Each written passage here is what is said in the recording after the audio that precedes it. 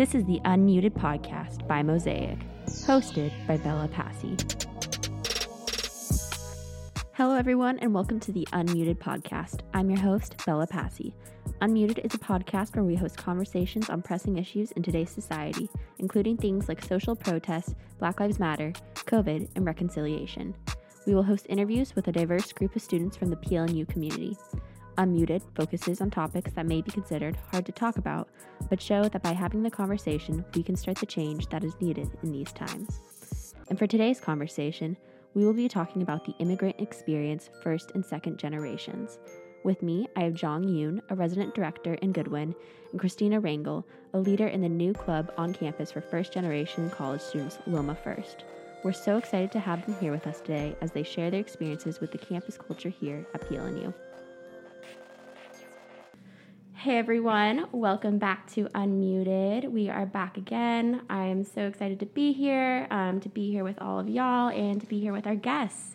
I'm especially excited for today's topic because I think it's something that's going to be new maybe to a lot of our listeners and also a little bit newer to me. So I think I'm pretty excited to learn and stuff. But before we get started, I just want to have each of you introduce yourself, your name, what you do here on this campus, and anything else you want to share about it yourself.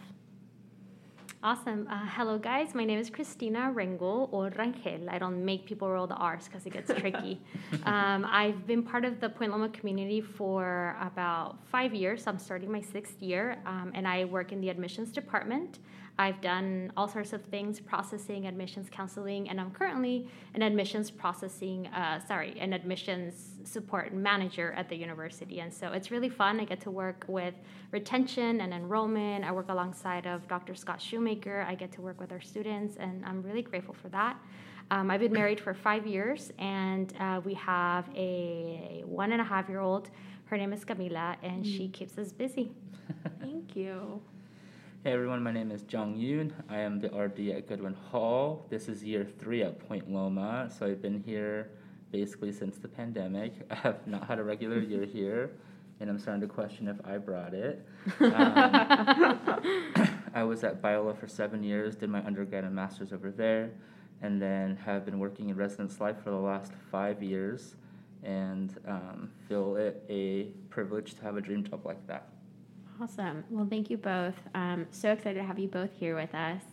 And today we're going to be talking about the immigrant experience and kind of specifically first, second gen experiences.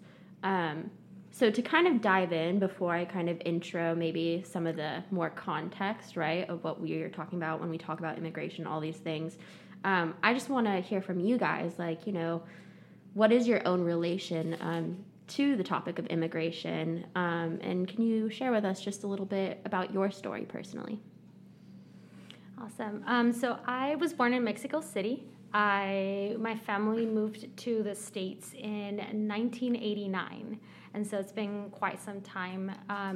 For our family, it was definitely an opportunity for us to have a better life. I think that all parents, especially now being a mom, you always think about your children and you think of what's going to be best for them. And where we lived in, it wasn't horrible, but it wasn't the best situation. And so my parents thought about how can we take care of our daughters, because during that time we were 3 daughters. How can we give them an opportunity to do something better? My parents obviously didn't go to college. They ended up getting pregnant when they were about 17, and so they started off really young, and they didn't want the same lifestyle for their children. So my parents brought us to the States. It was obviously, it's new, it's a foreign country, it's a different language, culture, everything's different, but everything was at the same time very magical, right? It's beautiful, there's palm trees. We moved to San Diego, and so San Diego, sunny San Diego, who doesn't want to live here? And so we were in awe of this beautiful, magical paradise that we had just moved in. But at the same time, there was also a lot of newness to this country, to this new place, right? Starting a new school, starting a new, learning a new language. And so I'm really grateful for the opportunity to live in this country, and I'm really thankful that my parents took that step of faith and took that risk. But it also came with a lot of difficulties along the way. And I think we'll be able to unpack that a little bit more later on. But for me, in my heart and in my mind, I'm definitely grateful that I get to be part of this country. Mm-hmm. Yeah, I am a first generation. My family immigrated from South Korea when I was about 3, just about to turn 4. There's a lot of tension in the immigration story, but I would say for now that they also wanted a better life for us, and life wasn't super poor or anything in South Korea, but there was opportunities that could have been had here in America, and so we traveled over to a little city called Ventura, California, and I didn't really know much about, what was normal, what was not. All I understood was I once lived somewhere and now I live somewhere else, and all of a sudden I don't really speak the language, but I was young enough where, like, Korean was already my first language, but I was quick to pick up English. But I remember always at a young age looking around and wondering why I looked different from everyone. And I didn't really unpack the idea of how immigration affected me probably until later in high school, because I didn't really understand what it meant to be from somewhere else. I just lived what I was told to live. Mm-hmm. And I think had conversations been had earlier about what we were doing, how this might affect us, how to both stay true to who I think I'm supposed to be and the tension of who I feel like I'm being made to be through assimilation, I think that could have been much helpful conversations and probably a lot less therapy after. Mm-hmm. But yeah, I'd say that for now. Yeah, thank you guys both for sharing. And I think it's interesting, especially when we talk about immigration, because while all the issues I think we cover on the podcast are ones very near and dear to our heart, and I think are topics that are tender because they always have something to do with our identity and things like that. I think immigration, even in that, there's something very personal about it when it's something that's a direct relation to you. And so I want to kind of ask you, first, like, what does it feel like to be asked about something so personal, private, and polarizing? So that's my first part of that question. And then in that, like, what do boundaries in this conversation look like for you? I would say boundaries are pretty easy for me when people ask about stories, especially regarding immigration. My natural response is just like, what do you hope to do with that information?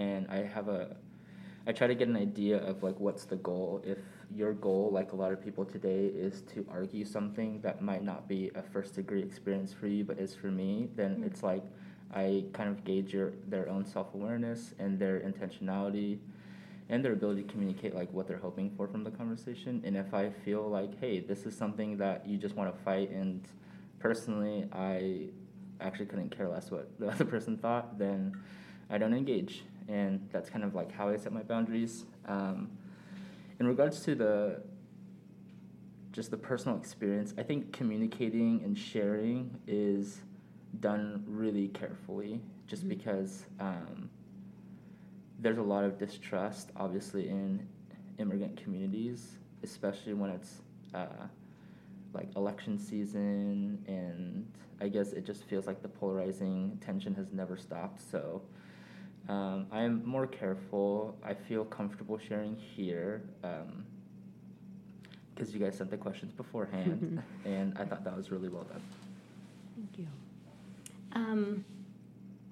So I definitely agree with you. I think that the topic of immigration can be such a fruitful and helpful, healthy conversation to have when both hearts are in the right place, or both sides of the conversation, right? When you're generally trying to understand and learn and come to a point where you can start seeing the world through that person's eyes. Obviously, we're different people, but we can have the capacity to try to comprehend and be compassionate and empathetic towards the other situation. And so I'm the same way. I gauge, where is this person coming from? Are they trying to have a healthy conversation, or is it just trying to prove their point, right?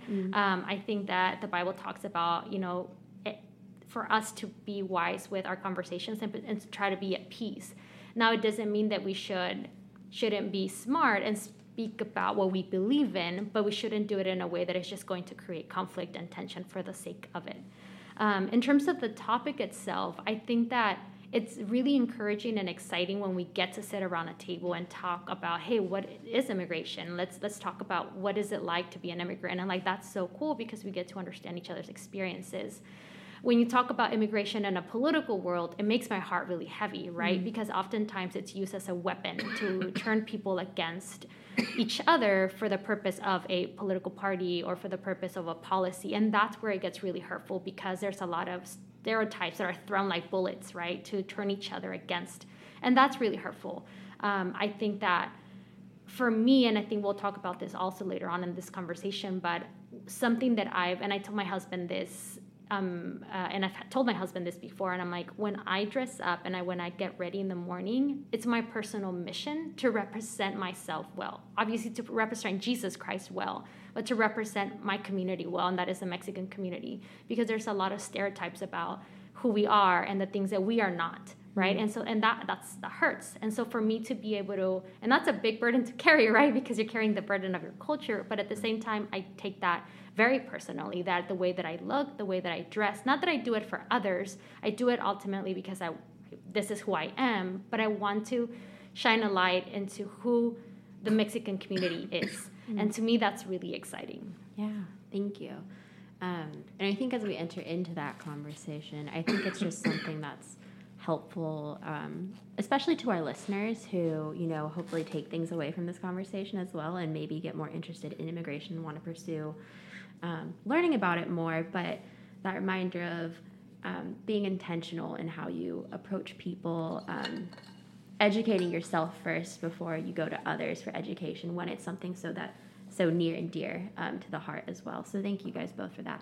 Yeah. I want to provide a little bit of research in terms of what are we talking about when we talk about immigration. I think it can be really confusing if you're not familiar with it. So I have a little bit here. So first of all, I want to get the definition straight between immigrants and refugees, both of which have been popular words in headlines recently. So an immigrant is someone who makes a conscious decision to leave their home and move to a foreign country. This is from the International Rescue Committee. On the other hand, a refugee is someone who is forced to flee their home because of war, violence, or persecution. There are far more immigrants than refugees in the U.S. In fact, the United States has more immigrants than any other nation in the world. Today, more than 40 million people living in the U.S. were born in another country, making up almost 14% of the population. California is home to the largest immigrant population of any state with over 10 million immigrants. And this is from the Pew Research, Key Findings About U.S. Immigrants. The immigrant population in the United States is highly diverse. About 25% of immigrants are originally from Mexico, while the next largest groups come from China with 6%, India with 6%, and the Philippines with 4%. In terms of public opinion towards immigrants, 2/3 of Americans believe that immigrants strengthen our country, while about a quarter of Americans say that immigrants are a burden. Here it's interesting to note that 75% of Americans are third or fourth generation immigrants, so the issue should feel close to home for the vast majority of us. And I think that's a statistic that not a lot of people are very aware of as well. But is very relevant to when we're having conversations about immigration and things like that. So that just provides a little bit of context, I think, for maybe some of our listeners who have never really delved into this before. I want to talk now a little bit more about really your own personal experiences and how that is impacted, I guess, kind of the way in which you view the world and the lens of even the U.S. and things like that. So one of the things we'll touch on is culture shock and a bunch of other things, but just in a general sense, if you had to kind of summarize it, how has and I don't like saying the word summarize, but I guess really reflect on it. How has your immigration experience, for you impacted how you currently view the United States? I think for me, I've said it at the beginning, and I'll probably say it multiple times because it really does reflect my heart, and I'm grateful to be in this country. It's not perfect, but I don't think any country is. I think when we're in heaven, right, the Bible says that God will make everything new, and then we'll be in a perfect place where we can dwell and live forever. But while we're here on earth, there's not such thing as a perfect country. And so being in the United States for me has been a great opportunity, and I'm really grateful. It's given me a lot. I've had the opportunity to earn a bachelor's degree, a master's degree. I've had the opportunity to travel. I've had the opportunity to come to know Jesus. I came to know Jesus here in the United States. I've had the opportunity to, meet my husband and marry and have a daughter. We've had the opportunity to purchase our home. And so this country has given me a lot, and for that I'm really grateful. There are things that are really complicated along the way. I've definitely have experienced stereotypes and people who have been maybe frustrated sometimes by my accent because they can't understand something, or sometimes because of the color of my skin, I'm treated a little differently because I do look Hispanic. And those things can be hard to deal with. But I think that would probably be the case in any other country too. Maybe not in the same degree, but you will probably experience that. And so for me, being part of this, of the United States has been a blessing. And part of it, I think too, not part of it, but I definitely have to say that it's been Christ using this opportunity for me to live in this country. And he says that all things work out for those who love the Lord. And I believe that it's been good for us to, and when I say us, I mean my family, to be in the United States. Once again, not everything's been perfect. I've had to have difficult conversations with people who don't agree with me, who think that, the immigration community is a burden onto this country, who've had stereotypes against me, against my family, because, my family is imperfect. But I think that the good far outweighs the bad. I mean, how long do you have? Yeah, this is probably one of the harder questions, because it's directly asking how has it impacted my view of the United States. I think quick summary is my family immigrated from South Korea. We came with green cards, visas, and then along the way, my parents had used their life savings to apply for citizenship. And you usually do that through law firms because you don't speak the language. And so they went through a law firm and put all their life savings. And like many experiences for immigrants, they were con artists. So they took all the money and they fled. And so that sent my parents in a season of hiding out of fear of deportation and all these other things, even though we had taken all the proper steps to immigrate in the first place. And so now, to this day, I'm a DACA visa holder. And I would say my experience has shown me that this country wants what you could offer it, but doesn't want to repay you in the process, and doesn't want to create a space for you that says, like, you actually belong here, even though they want to say that. I don't think they actually believe that. And so being a DACA visa holder is a really unique situation because you are often set in this limbo, and with the two-power party system, they will often use DACA visa holders as pawns in their big chess game. Republicans have their thoughts, Democrats have their thoughts, and outside of an executive order, I have never really seen actions that have shown that there's actually love for the community.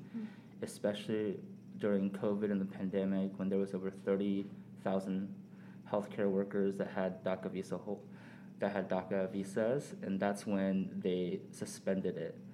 And so it just shows you, even in a pandemic, even when 30,000 healthcare workers are trying to help save the country, they're like, yeah, but we still don't see you as valuable. And so it's drastically altered what I think about the U.S.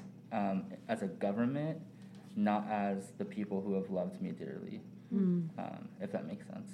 So I both feel indebted and grateful and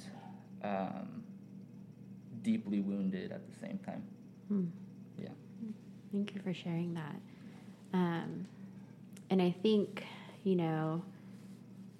those feelings, those reflections are something that, from what I've heard from people close to me, is something that is shared sometimes and stuff. And it is very dependent, obviously, on your experiences. But this feeling of when you look at policies, when you look at things and how it's reflected of okay, well, what are you saying about me then? What is the implicit message that I am receiving about my value and what that is to you? Thank you for sharing that. And I kind of want to, from that then talk about how your parents' views compare in that as well, because I think sometimes there's this interesting thing of, when your family, as children, your family is the one who makes that decision to move over and stuff. And so even just like the timing of and stuff, how has your views regarding the U.S., has it aligned with your family, or has it been at times, because you grew up and had a different experience here and stuff, has it looked different in comparison to their own views and things like that? Yeah, there's a lot of tension. I think the conflict we have is, like, even on silly things, like, if I were to tell him, I don't want to marry a Korean girl, I want to marry an American girl or a white girl, that would be, like, blasphemy. And then I'm like, why did you bring me here then? Right. And so that's, like, almost a silly tension. But the reality is they share often with me, like, you try to get this country to love you, but they'll never love you. And I have more love for the country than they do based on their own personal experiences, whereas I hold that almost like the tension of this feels more like a home to me than South Korea does, and yet they're telling me I don't belong here, when if I went to South Korea, I don't know if I belong there. And so that's the tension where they're like, you have to stay true to who you are, but I'm like, I don't even know who I am. Like, I don't know who actually wants me or who is going to spend the time to care for me and raise me. And those were some conversations in my later high school years, but that's the common conversation, especially for my dad, is like, you keep trying to get them to love you, but they'll never love you. And I'm like neurotic, like, I will win them over, even though every time new governments come in place, whether a Democrat or Republican, the message is pretty clear. When there's a certain structure of power, regardless of the party, it's really clear who's at the bottom. I think that in the sense that both my parents and me think that this was a better opportunity than staying where we were, we agree. And I'm grateful for them for that. I agree that our parents want us to stay true to who we are, right? Like, don't forget to speak Spanish, and speak Spanish properly, and not, like the choppy, Spanish that you mix, the Spanglish. No, like, you speak Spanish properly. Continue to like, the traditional music, continue to enjoy the spicy foods and, all of the tacos and everything. Like, stay true to that, but still move forward, because we brought you here to move forward.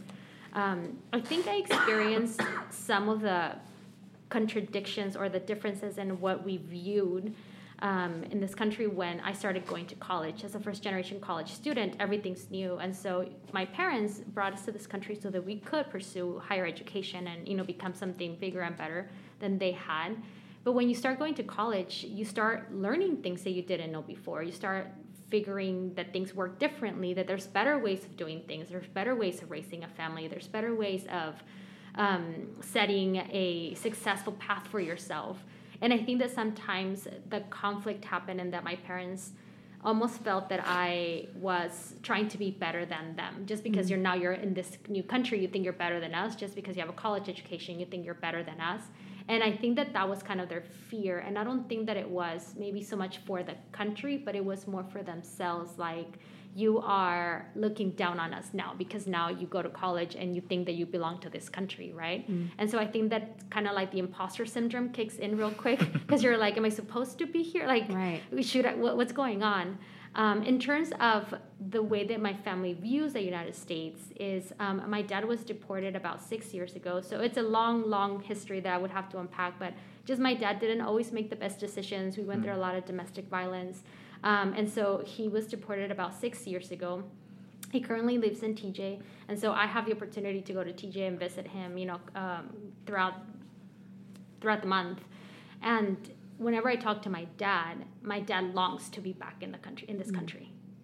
And so he doesn't have to verbally tell me I think good things about this country, because in his longing to be here, I know that he would prefer to be here than he would prefer to be where he's at right now. Mm-hmm. And so in that sense, I think we agree. We're grateful for this country, but at the same time, they want us to, when I say us, I mean my siblings and myself, to stay true to us being Mexican and holding on to that culture too, and not just putting it aside and becoming something completely different than what you are. Right. That's so interesting. Just like those dynamics in general, and you guys both talked about it. And we talk about culture shock, and I think that's something that, I mean, you guys might have experienced it too. When we talk about culture shock, we're talking about a sense of confusion and uncertainty, sometimes with feelings of anxiety that may affect people who are feeling exposed to an alien culture or environment without adequate preparation, right? That's the definition that Merriam-Webster gives us. But more so growing up here and stuff, it can look a little different in terms of like the direct effects of culture shock, and more so maybe we're talking about things of like pressure of assimilation versus like integration. So when we talk about assimilation, we're talking about this thing that implies that the host culture entirely replaces the individual's culture of origin. Whereas integration, on the other hand, involves adaptation to the host culture while still maintaining one's original cultural background.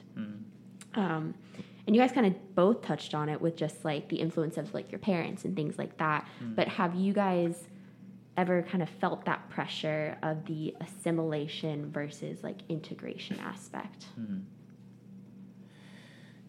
Yeah, I up until about the age of 12, 13, I like only listened to Korean music, really. I watched primarily Korean TV shows and some English cartoons. I think the difference between the two, as I have experienced them, I don't know if this is technically like the right terminology, but I've known assimilation as like you must do these things to be accepted by the host culture. Like if you don't, then you will always stand out in a way that is like not helpful. And I've known integration as, I think, just navigating like what parts of my own culture am I like, man, I don't find that respectful, honoring, true to who I am. And there are qualities in American culture that are beautiful and honoring, because Koreans are so stubborn and prideful. I mean, like everybody, but I can only speak really to Koreans. And there is things about Korean culture of like respecting your elders that's like really beautiful, and I think really lost in American culture, and like the familial ties. But I think Koreans navigate this reality of honor and shame in a way that's detrimental to so many people. You don't talk about mental health in Korea. That's like taboo, right? And so I think part of integrating into American culture is really understanding that there are things that in America we emphasize that is so good and so helpful, and that's like our own choice. We are choosing to integrate some of these qualities into who we are wanting to be and aspiring to be and who we think we are, whereas assimilation feels like you must do this in order to be accepted, and if you don't, then you'll never be one of us. And I think I've experienced both, definitely. Hopefully that makes sense. Yeah, a lot of sense. Thank you. Yeah, I agree. I think that part of the assimilation process, which is not what we want, right? We want to feel integrated. We want to feel like we belong. We want to feel connected to everything that's around us. But I think assimilation happens a lot, especially as you're growing up, right? Because part of it is you're young, right? Like you're 13. What 13-year-old wants to stand out? Like what 13-year-old wants to be the oddball? I mean, some do to grab attention and to make themselves special, right? But most of the time, we want to feel like we belong. That's just who we are. And so I think that for a majority of my like elementary, I want to say all the way through high school, I had this battle of feeling inferior and feeling that I needed to work a lot harder so that I could be accepted and be part of the group and the crowds.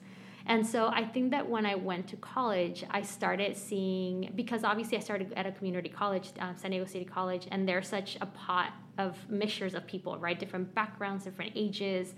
You have older folks, you have younger folks, you have women who are Latinas, who are African American. And so it just, you realize it's okay to be different. Like, it's okay to pursue an education and be different. Whereas when you're in middle school and high school, everything's kind of the same. And so I felt like I needed to imitate other people and kind of like copy paste, right? Like, this behavior is acceptable, I'm going to do this. This is, And so, because otherwise I even felt embarrassed, which hurts me to say that out loud, but it's true. Like, you feel embarrassed of maybe even your parents, right? Because my parents were blue collar workers. My mom, cleaned homes, and my dad, he would drive around his little truck and collect pallets to make ends meet. And so that to me embarrassed me, because I didn't want to stand out, because, most parents go to an office and my parents don't go to an office. And I think when I started going to college, I started seeing that it's okay to not be like everyone else, because your journey is different. And part of it comes with maturity. Part of it comes with your faith, and growing in your faith. Part of it comes with having that confidence in who you are and discovering that who you are is worthy. And so there's so much to unpack there. But I think that it's such a complicated situation when you're younger. And I think that even in college, I went to Biola University, and, I started there like back in 2004. So, a couple years ago. And I felt different, right? Because most of the population at Biola is it's Anglo. And so I'm brown and I have an accent, and I'm starting to figure things out. And so you feel different. And so you feel like, do I belong? Like, should I be here? Can I even afford it? I mean, back then, living on campus and tuition and everything was about $30,000. Obviously it's a lot more now. But for me, that was a lot of money, right? And so to think, do I belong here? Like, can I even afford it? So I think to deal with some of those things, that can be really challenging. But I think when you start having a group of people that invest in you, that encourage you, not because you're Mexican, but because you are who you are and you're worthy of that, right? Because you are capable of having an education, because you're capable of being smart and intelligent and all these things. I think that's when I started feeling empowered, and I decided that I wanted to be myself, and in the process I would integrate. I remember when I was dealing with the decision of going away to college, I was scared because I didn't want to leave my family behind, right? Because I'm piecing out on my tribe, and I'm leaving them behind to pursue another opportunity. And I had this, her name is Emily Ackles, or she's now married, so she has a different last name. But I remember she was this full-on white girl who just had a heart for the Hispanic community, just loved the Hispanic community, just wanted to invest in the community. And she took me under her wing, and she was my mentor during that time. And I remember when I was debating whether I should go away to Biola or stay home and be with my family. And I remember her telling me, Christina, the best way that you're going to change your family is if you earn an education. And when she said that to me, like my world just, when you're 17, that just, it's a powerful thought. Right. And so I say that because I started making decisions for myself that were good, because other people invested in me and allowed me to believe in myself. And that's when I started feeling I was integrating, that I didn't necessarily have to copy paste all of these things to try to fit in. Yeah. Yeah. And I think you both touched on experiences, and I think navigating these different concepts, right, that I think a lot of students who have close ties on this campus to immigration are also probably navigating, and how they fit in on this campus as well and stuff. And, we did a episode last week on Loma culture, student culture, which is great in itself and stuff. But part of that was talking about assimilation, integration, all of those things. And so I want to kind of revisit that, but in the sense of, for you, what has your experience been like as it pertains with immigration then on this campus, on the Point Loma campus? Even in the sense of, like, do we talk about it? Is it addressed? Do we, are students aware of it? Things like that even. Is this something that's even discussed? If so, what are the ways in which we provide support and things like that? I would say, in fairness, if it is being discussed, I'm not super aware of it, but it doesn't mean it's not being discussed. It's not like I have ears on every part of campus. But in terms of the spaces that I hold, I have yet to really hear impactful and helpful conversations regarding immigration. You hear a lot of like xenophobic comments. You hear a lot of other comments and alien comments or illegal comments. But to give this campus some credit, like you also hear stories of some students, maybe not the broader university hosting these conversations. Gosh, but I've had really impactful conversations with students who've shown the election that came out this last election. I had 2 RAs text me right before, and they said, "I'm voting thinking of who you are and what you mean to us." And I like almost started weeping. So we have such incredible humans here, but as a broader university, if they're talking about it, I don't really know about it. And so, yeah. Yeah, I agree. I think having this podcast is a step in the right direction, right? Having the opportunity to give us a space where we can speak about our experience and hopefully speak about the experiences that others have had. Obviously, everyone's experience is so different.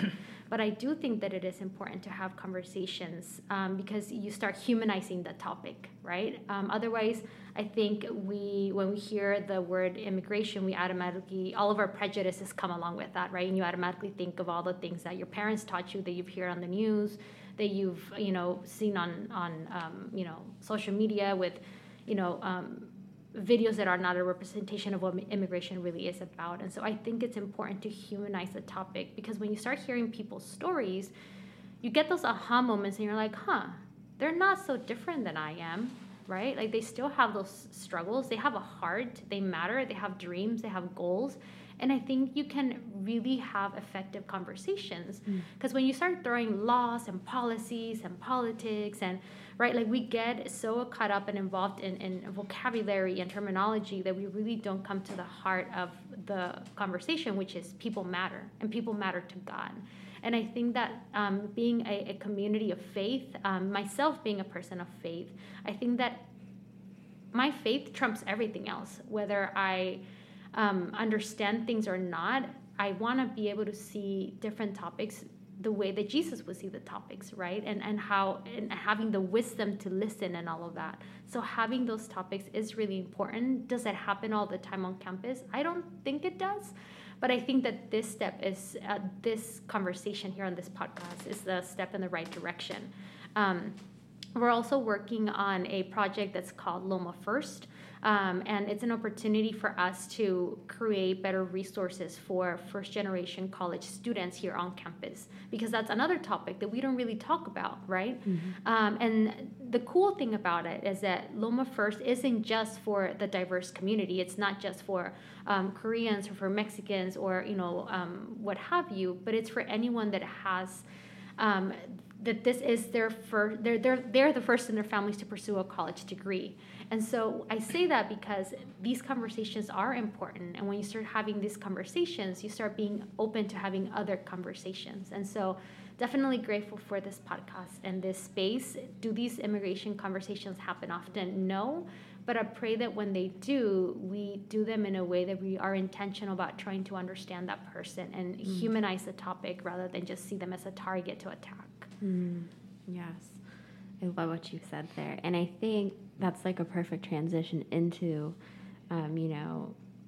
like I said, a lot of our listeners, most of our listeners are students on this campus and stuff. And so hopefully as we end this conversation, being able to provide them with some tangible tools to walk away from this conversation, especially if they decide to later engage in conversations or they have the opportunity to engage in a conversation, how to approach it. So with that in mind, and also I think with this idea that there's other students who share similar experiences to you, keeping that in mind as well, what would it look like for you or other students who have similar experiences to feel seen and understood on this campus?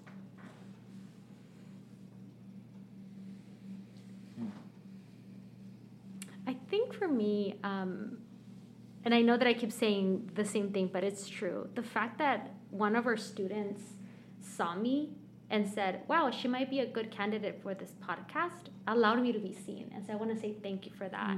Thank you for giving us a place where we can share our story, and that this story won't stop here, but that it'll go to other listeners. Like, that's powerful. I think also giving us, and I say us, I said the immigrant community, the opportunity to showcase what we are capable of doing, right? A lot of the times we are seen by the things we are not able to do, right? Like, you can't speak proper Spanish, English, or you can't do this, or you can't do that. But we are good at a lot of things, right? Mm-hmm. Like any other human, just because I'm Hispanic doesn't mean I'm limited in my capacity to do X, Y, and Z, right?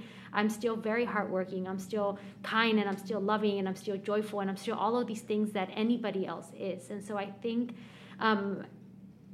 something that would be really powerful is really starting to pray and see, God, how can I see this person for who they are in your eyes? And it might sound cliche, but it really is the best way to see people, right? That my prejudices, I could put them aside and really just kind of start on a blank canvas trying to figure out, okay, who are you as a person? Rather than me coming in with an ideology of, oh, you're probably this kind of person and that person and this person because you are of a Mexican background. But hey, who are you? Like, just ask me how I'm doing. How is my husband? How is work going? And when we start having those conversations, I'll be able to tell you more about who I am. And I think that that's a healthy place to start a conversation. That's good. How can someone feel seen and understood? It's hard to not name cliches, so I'm trying really hard to not do that. Feel free to name them. I think of like a specific experience. Am I allowed to share that? Mm-hmm.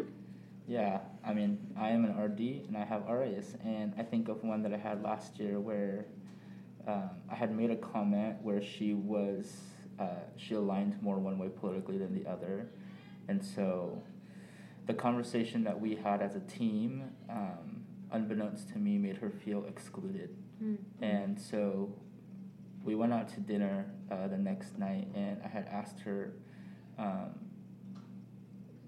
how are you doing? What's going on? And she shared, like you shared, she told me I shared something that made her feel excluded.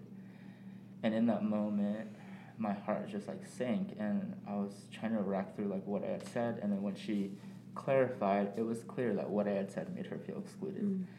And then we started talking more about just the context of immigration and politics, which was the subject. And the end result was we came to a place where, you know, she as a white female felt excluded. And she started asking me some questions like, what has actually been your experience? Like, why were you not in favor of a Donald Trump? Because in her understanding, she had thought and was told that Donald Trump was pro-immigrants all the way, and that if you were an immigrant and you weren't voting for Donald Trump, it didn't make any sense. And like, just for the record, I hate both parties, but I think in that incident, I had shared with her, like, hey, do you feel like you trust me as a supervisor, as a person? Because we had a great relationship. She's like, I really do trust you. And I said, if you thought that I believed Donald Trump was so for immigrants the way that you say you believe, then wouldn't you think I would also want him? And she's like, yeah, something's not adding up. I was like, yeah, something's not adding up.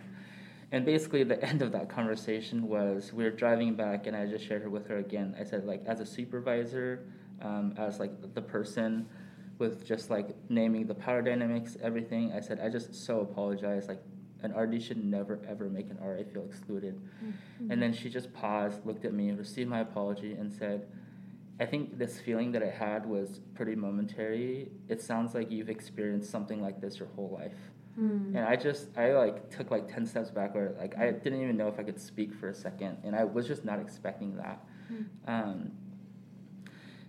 And to this day, I just respect the heck out of her and who she is and how she holds like what she believes and the Mm-hmm. tensions, and yet is willing to hear people, even people she absolutely disagrees with on the other side of the table, and tries her best to understand. And I think for students, if you want someone to feel seen and understood, it's going to require for you to sit there, be really curious about where they come from, how they got there, without trying to respond, and then just receiving that and holding that as their own personal experience. It sounds simple. The first act of love is really to listen. I think if students can do that, this campus would look drastically different. Yeah, thank you. Like you both said, this is not the last conversation regarding this topic. Hopefully it's one of many. I love what you said, John, about it doesn't have to be you going and engaging these. I would actually say, please don't like just go start engaging these conversations. Of course. But being available to like listen openly and just sit in it and stuff, I think is a great step in itself. I wish we could keep talking and all of that, but we have to, end soon. But before we go, is there anything you guys would just like to promote about anything going on? Your social media, just anything you want to promote. Here's your time to do it. I mean, I'm not going to promote my social media, but less students following me is the better, probably. We have an event coming out tonight, but I realize this podcast doesn't come out till later. I think I would just like to promote Mosaic and these Unmuted podcasts. And I think if students really want to learn, like you got to go put the effort in, put the time in by listening to podcasts like this and spaces that are elevating voices you might not always hear. I think that is the fast track to learning. Shout out to you, Bella. Thank you. Yeah, and then I'll just, I know I talked about it earlier, but we have, like I said, we're starting the Loma First Initiative, which is an opportunity for us to create resources and spaces to celebrate first-generation college students, and that's huge. On Tuesday, October 13th, during chapel, we'll be viewing a short video where we get to highlight the stories of some amazing, phenomenal first-gen students who are really doing amazing things here at Loma. And also it will be followed by a message by Dr. Brower, our university president, who is actually also a first-gen college student. So it's pretty cool. And so it's just, I think when we start finding those similarities in our stories, that's when we really start connecting and are able to have better conversations. So excited for what's to come with that, and super grateful for this space, for this podcast. And I pray it's a blessing for people that we really get to see our hearts. Yeah, awesome. Thank you. Well, thank you guys both for your time. I'm sure we will be hearing from you both in the future, but until then, thank you. Awesome. Thank you, guys. Thank you for listening to our podcast and for supporting us. And stay tuned for when we come back in 2 weeks as we discuss the power of social media. Until then, be sure to stay safe, and we'll see you soon. Take care. This podcast would not be made possible without the Office of Multicultural and International Student Services of Point Loma Nazarene University. Executively produced by Bella Passy. Associately produced by Sarah Gleason. Written and researched by Sage Tabor. Recorded by Ryan Tafoya. Editing and graphics by Michaela Norwood.